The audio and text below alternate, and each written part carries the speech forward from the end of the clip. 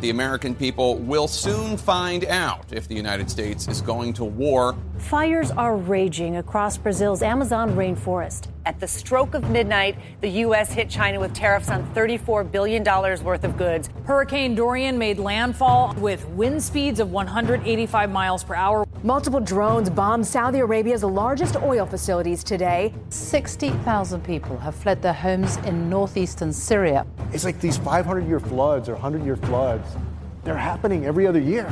Anti-government protesters in Hong Kong have taken to the streets. The magnitude 7.1 quake was felt from Los Angeles all the way to Nevada. It is one of the worst escalations of violence on the Israel-Gaza border in years. The world seems so unstable, so insecure. Everything is changing way too fast. But there are some things that are steadfast, things that never change. God and His Word. Randy Reams is pastor of Kindred Bible Church in Nampa, Idaho. Join Pastor Randy now as he shares truths from God's unchanging Word. And so Cyrus says, whoever wants, verse 3, whoever wants to go to Jerusalem and Judea can go to rebuild the house of the Lord God of Israel. I find it interesting, he also says this, He is the God who was in Jerusalem. The reason he would say that is, they believed in those days that these city-states, that there were, each major city, capital area, had its own god. All right, and that was the case in Nineveh when Jonah went to Nineveh. So we have our God up here in Babylon, in Sumer, the various palaces around the Babylonians. They each had their own gods, sort of like today when certain cities have a patron saint in certain parts of the world, okay? So it's not like he's converted to the God of Judaism. He says, wait a minute here. If I'm going to rule these people, I need another God on my side. So, hey, if I go rebuild this temple in Jerusalem, that God will be on my side. And maybe I wouldn't have to send troops to Jerusalem to quell rebellions all the time, like Nebuchadnezzar and previous ones had. Okay? But whoever wants to go can go do this. Whoever stays, verse 4, you got to give an offering to help these people out. I know, maybe you're not called to go to Jerusalem and build. You're not a contractor guy. But if you're staying behind, you got to support the task. Now, I would imagine, though, out of the about 43,000 people that go with Zerubbabel, I imagine there's cooks, there's shepherds, right? You got to have, just like if the military goes to war, you have all these supply guys nobody sees on the front lines. Okay, so I would imagine it wasn't just contractors or builders, stone workers, and so on. I would imagine there was a bunch of other folk that did other things. The Bible doesn't tell us that. It does tell us out of each clan group how many people goes. That's chapter 2. So the Bible tells us that they gave generously to this task. Then Cyrus himself steps up and says, hey, when Nebuchadnezzar took Jerusalem, he took the stuff out of the temple. Now, not all of it was there because some of the kings of Judah had sold off some of it to bribe these kings, other kings, to pay tribute. But what was there, Nebuchadnezzar hauls back. It's still in the treasury. We talked about those treasuries last week, the treasuries of Xerxes. And if you remember, one of them had $14 billion worth of gold and silver in it when it was ransacked by Alexander the Great. So these treasuries were pretty wealthy. Takes the articles that were in the temple, that Nebuchadnezzar, and says, here you go, Zerubbabel, take them back. And we got this person that he gives them to in the text is Sheshbazzar, which is the Persian name of Zerubbabel. Now, Zerubbabel means born in Babel or born in Babylon. I'm going to suggest to you, most likely of the around 43,000, none of them were probably born in Israel. Okay? Daniel's group, that first group, they're really old. And that final group, they're getting up there. It's possible. But I want you to understand, Zerubbabel, the lead person on this, has never seen his homeland. It's not like he has this great urge to go back home. He's never been there. But the Bible says that God stirs him up. We can see that in Ezekiel, in Haggai, all right? God stirs him up to do this thing.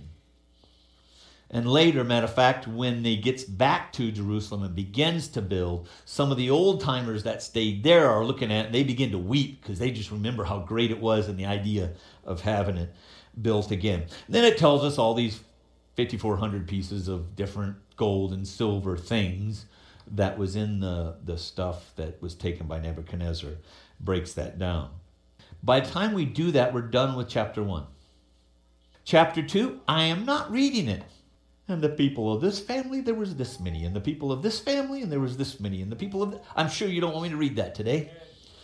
But if my calculations are right, 32,360, I might have missed some numbers in there because I wasn't worried about that being that accurate on it.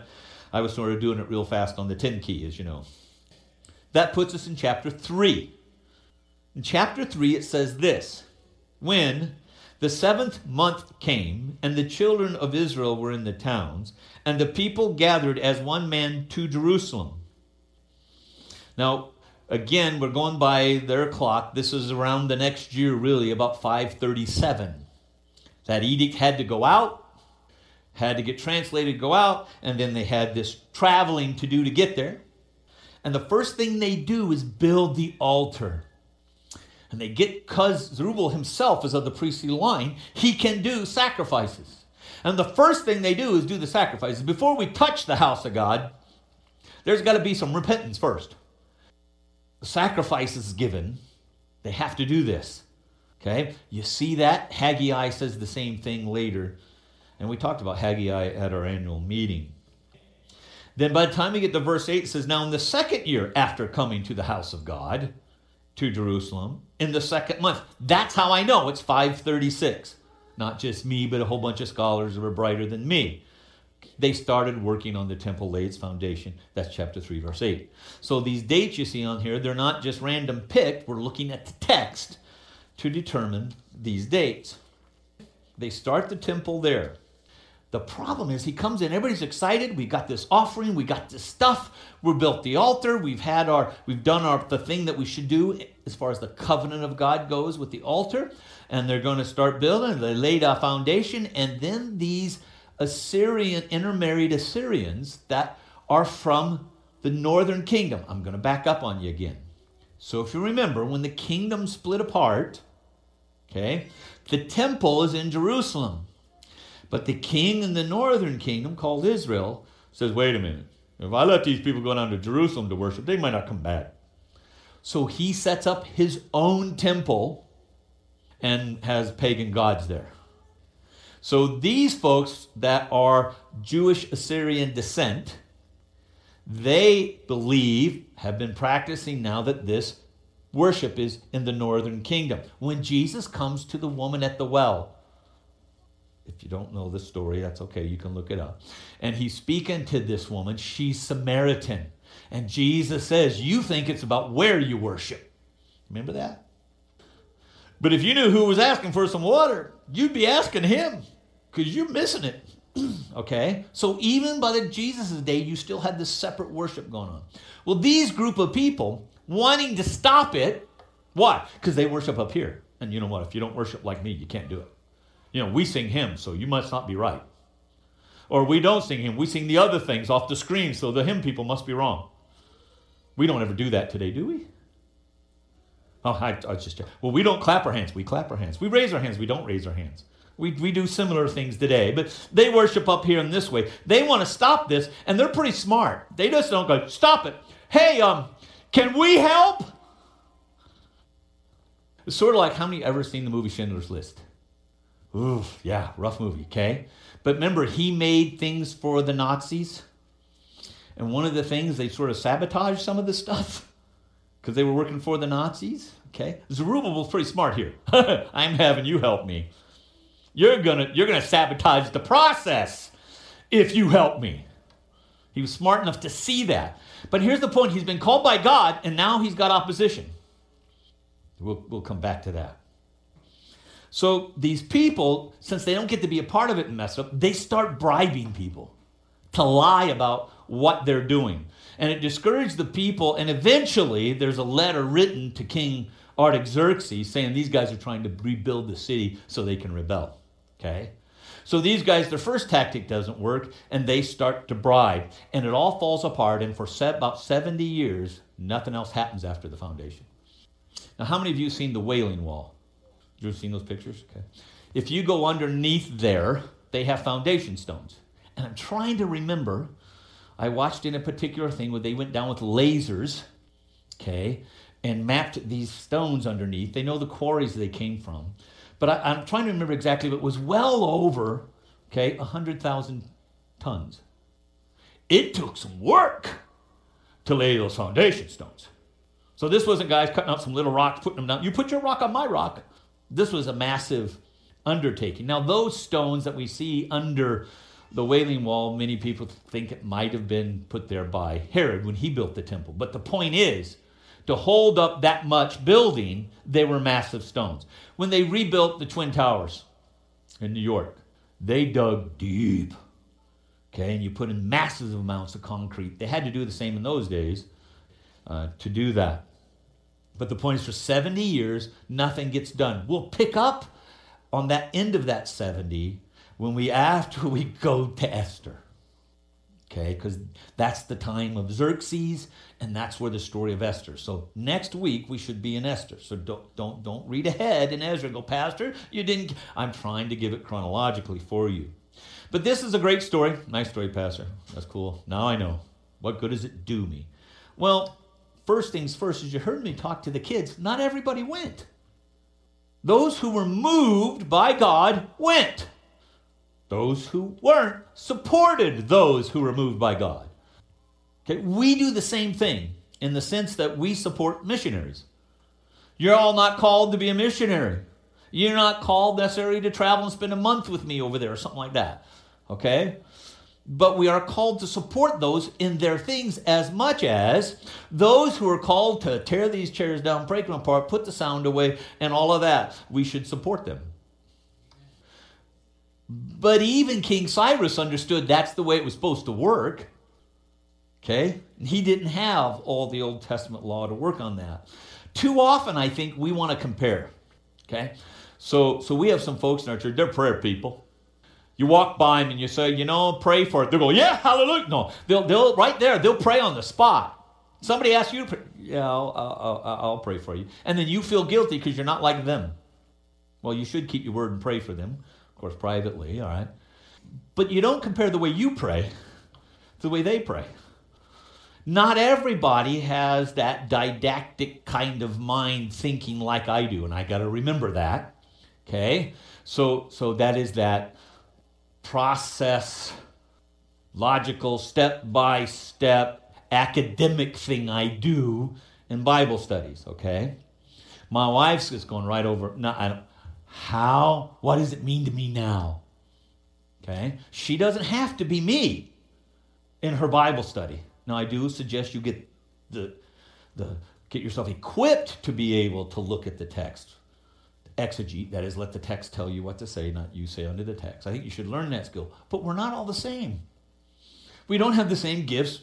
Read Corinthians chapter 12, okay? Romans chapter 12. Read those. We all don't have the same gifts. Some people, Paul puts it this way. Somebody's an armpit. No, that's me. He says an eye, a hand, right?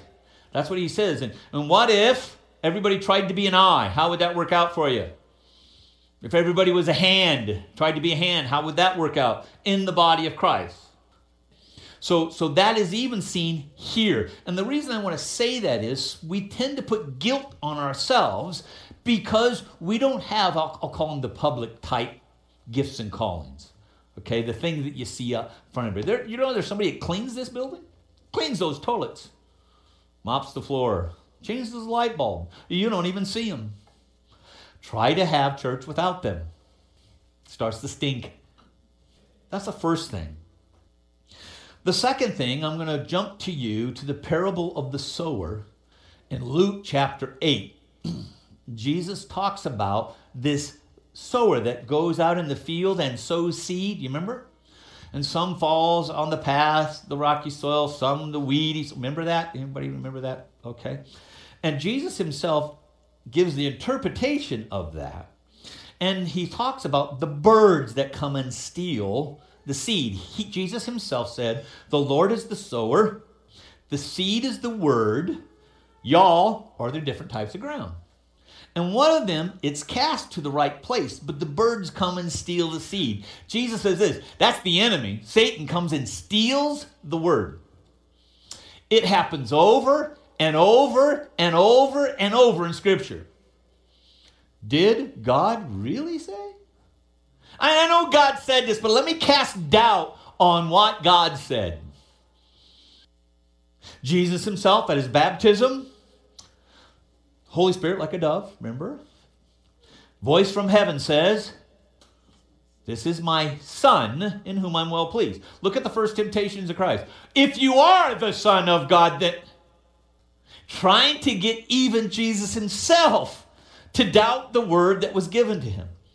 When God calls you to do something, I'm telling you, Satan will step into it every time, try to convince you otherwise. No, I'm not saying he's going to come to you and speak to you like he did Christ or like he did Eve, but he might come to you in circumstances. Some reason we think if God's called us to do something, it's all going to work out peachy. It's going to be a smooth road. Satan isn't going to let that happen. And that's the same as Zerubbabel. He's got the backing of the king. He's got a letter in his hand. But the bad guys come along and convince him, well, maybe you're really not cut out for this. Maybe that's not really what you... Matter of fact, they start spreading rumors about this isn't what they're here to do. Get them to doubt what God had spoke to them. I'll guarantee you this. God's leading me to help set up chairs. I'm not trying to pitch that, but I'll just use chairs. And you know what? I'll do it next week. I'll be here, Robert. I'll come set up chairs. And that's the night, Saturday night, you can't sleep a wink. You fall asleep about 6, and the alarm goes off at 8. Maybe I'm not supposed to be doing this. We don't judge God's plan and purpose by circumstances. We don't pick churches by circumstances. I'm going to meddle a little bit. Can I do that? We shouldn't be picking our spouses that way, our jobs that way, where we live that way. I'm not going in anyway. Don't let circumstances guide you in what God has for you. Use the Word of God. I don't have time to break all that down today. I do a whole nother thing on that. Okay? But the enemy will come try to steal from you that thing that God has said to you.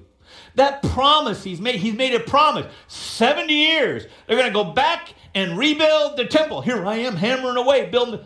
Oh, well, we got opposition. I guess not. God gave a word. Ready? Let me give you another one. Hey, guys, go to the other side of the sea. I'll meet you there. Then a storm comes. We're all going to die. Oh, you little faith. Faith in what? Faith in the word God said. If God said you're going to the other side, guess what? You're going to the other side. I didn't say you might be swimming when you get there. But they ran into adversity on a simple thing like that. Jesus had just fed thousands. They have watched food multiply. And he says, go to the other side. They get a storm. We're all going to die. It is Satan's tactic to steal the word of God from you. So when you go to sit down to read it tomorrow morning and your mind wanders, the things, the bills, the news, whatever it is, he wants to come and keep and steal that from you. So you starve to death. Your spirit starves to death without the word. Enemy will do anything to keep you from that word of God and keep you from believing it. I've hounded that horse. The other thing is we too often allow the context of the situation to justify underachievement in the kingdom. Well, you know, and I'm not picking on the senior folks today, but I hear it often from senior folks if I'm talking about calling and purpose. Well, back when we really felt called to, what happened? Why aren't you doing that? Well, let me tell you about the situation. God doesn't change his mind like that, folks. You know how many guys in the Bible are old when God uses them? I mean, you have your Davids in there, but Joshua's at least 80 by the time he conquers Jericho.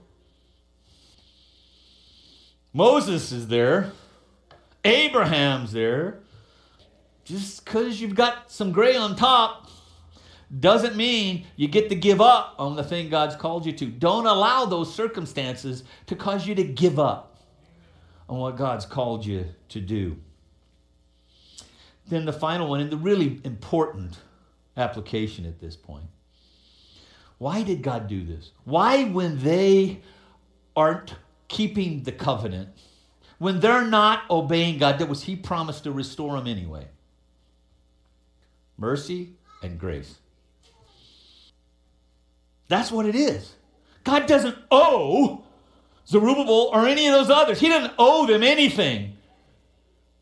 They haven't done something so special in their personal lives. They were so holy that God, well, geez, I better bring them back to Jerusalem then because they deserve it. No, they don't. Especially when you realize only about 43,000 went. Whole lot of others didn't. God's kindness, His loving kindness, and His grace is why He blesses you. Not because you show up to church every Sunday, you give so much in the offering, or you help set up chairs. It's simply because of His mercy and grace. That is the theme. That is the story of the cross. God doesn't judge me, give me what I deserve, mercy. Instead, He puts it upon Christ. Grace gives me what I can never earn. That is the righteousness of Christ is given back to me. Do I deserve that? No. He promised He would. He said He would. Those He predestined already, right? Thank you, God, for your mercy and your grace.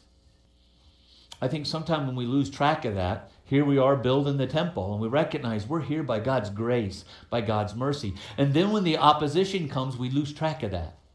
Wait a minute. If I'm here to start with by God's mercy and grace, guess what's going to keep me going? Mercy and grace. That's why the Apostle Paul, when he has a thorn in the flesh, some kind of physical thing, and what I would imagine would keep him, would disturb him at times when he's traveling all over Asia Minor on those missionary trips. Whatever that physical thing is, brings him adversity in the process, and he prays 3 times to God. Remember? Take this from me. What God say? That's my paraphrase. No, my grace is sufficient for you. Sufficient for what? Sufficient enough to keep you going in what I've called you to do, Paul, even though you have this physical thing, even though you have a fusion in your back, even though you can't hear out of one ear, even though you can't. His grace will keep you in what He's called you to do because it's grace that got you there to begin with. The gifts you're using, the abilities you have. Zerubbabel is called the Prince of Judah. He's the governor. He was assigned this job. Why? Because he was special? Grace of God. He's given you what you need to accomplish the task. Don't let the enemy come along and lie to you and convince you this. His grace has been removed. Oh, there are people that preach that. Or you don't do enough of this, or you don't do enough of that, you lose it. Okay? God's the one that empowers you to live godly, to move forward in sanctification, to do those things that He's called you to do, to show up at church this morning. Now, I'm the pastor. I know I'm not supposed to feel with it, but there's some Sundays I don't want to get out of bed. For whatever reason. Maybe I didn't sleep the night before. Okay? Or aches and pains because I worked in the garden, whatever it is. It's God's grace, and I call upon it every time I get up here in front of you. That song we sing sometimes, I Need You. Man, that ministers me because I walk up into this pulpit, guess what, Robert? I need Him. The first time I ever preached, Kim could tell you more about it than I can. 1983, I don't remember that much because I was a nervous wreck. All right? I had never spoken in front of people ever before in my life. The same grace that got me up there in 1983 is the same grace that gets me here now. It's the same grace that keeps me going when y'all aren't behaving right. No, I know you always do. That grace will keep me going. It's God's grace that'll keep you going. It's not anything in you. Well, you know, I don't read my Bible the way I should, or I just can't do it. I'm not able. Wait a minute. You don't need God's call for that one. That's right out of the Word. You should be in His Word. Read Psalms 119, which some argue might be written by Ezra because of what he does when he calls the people to the Word. Let's stand.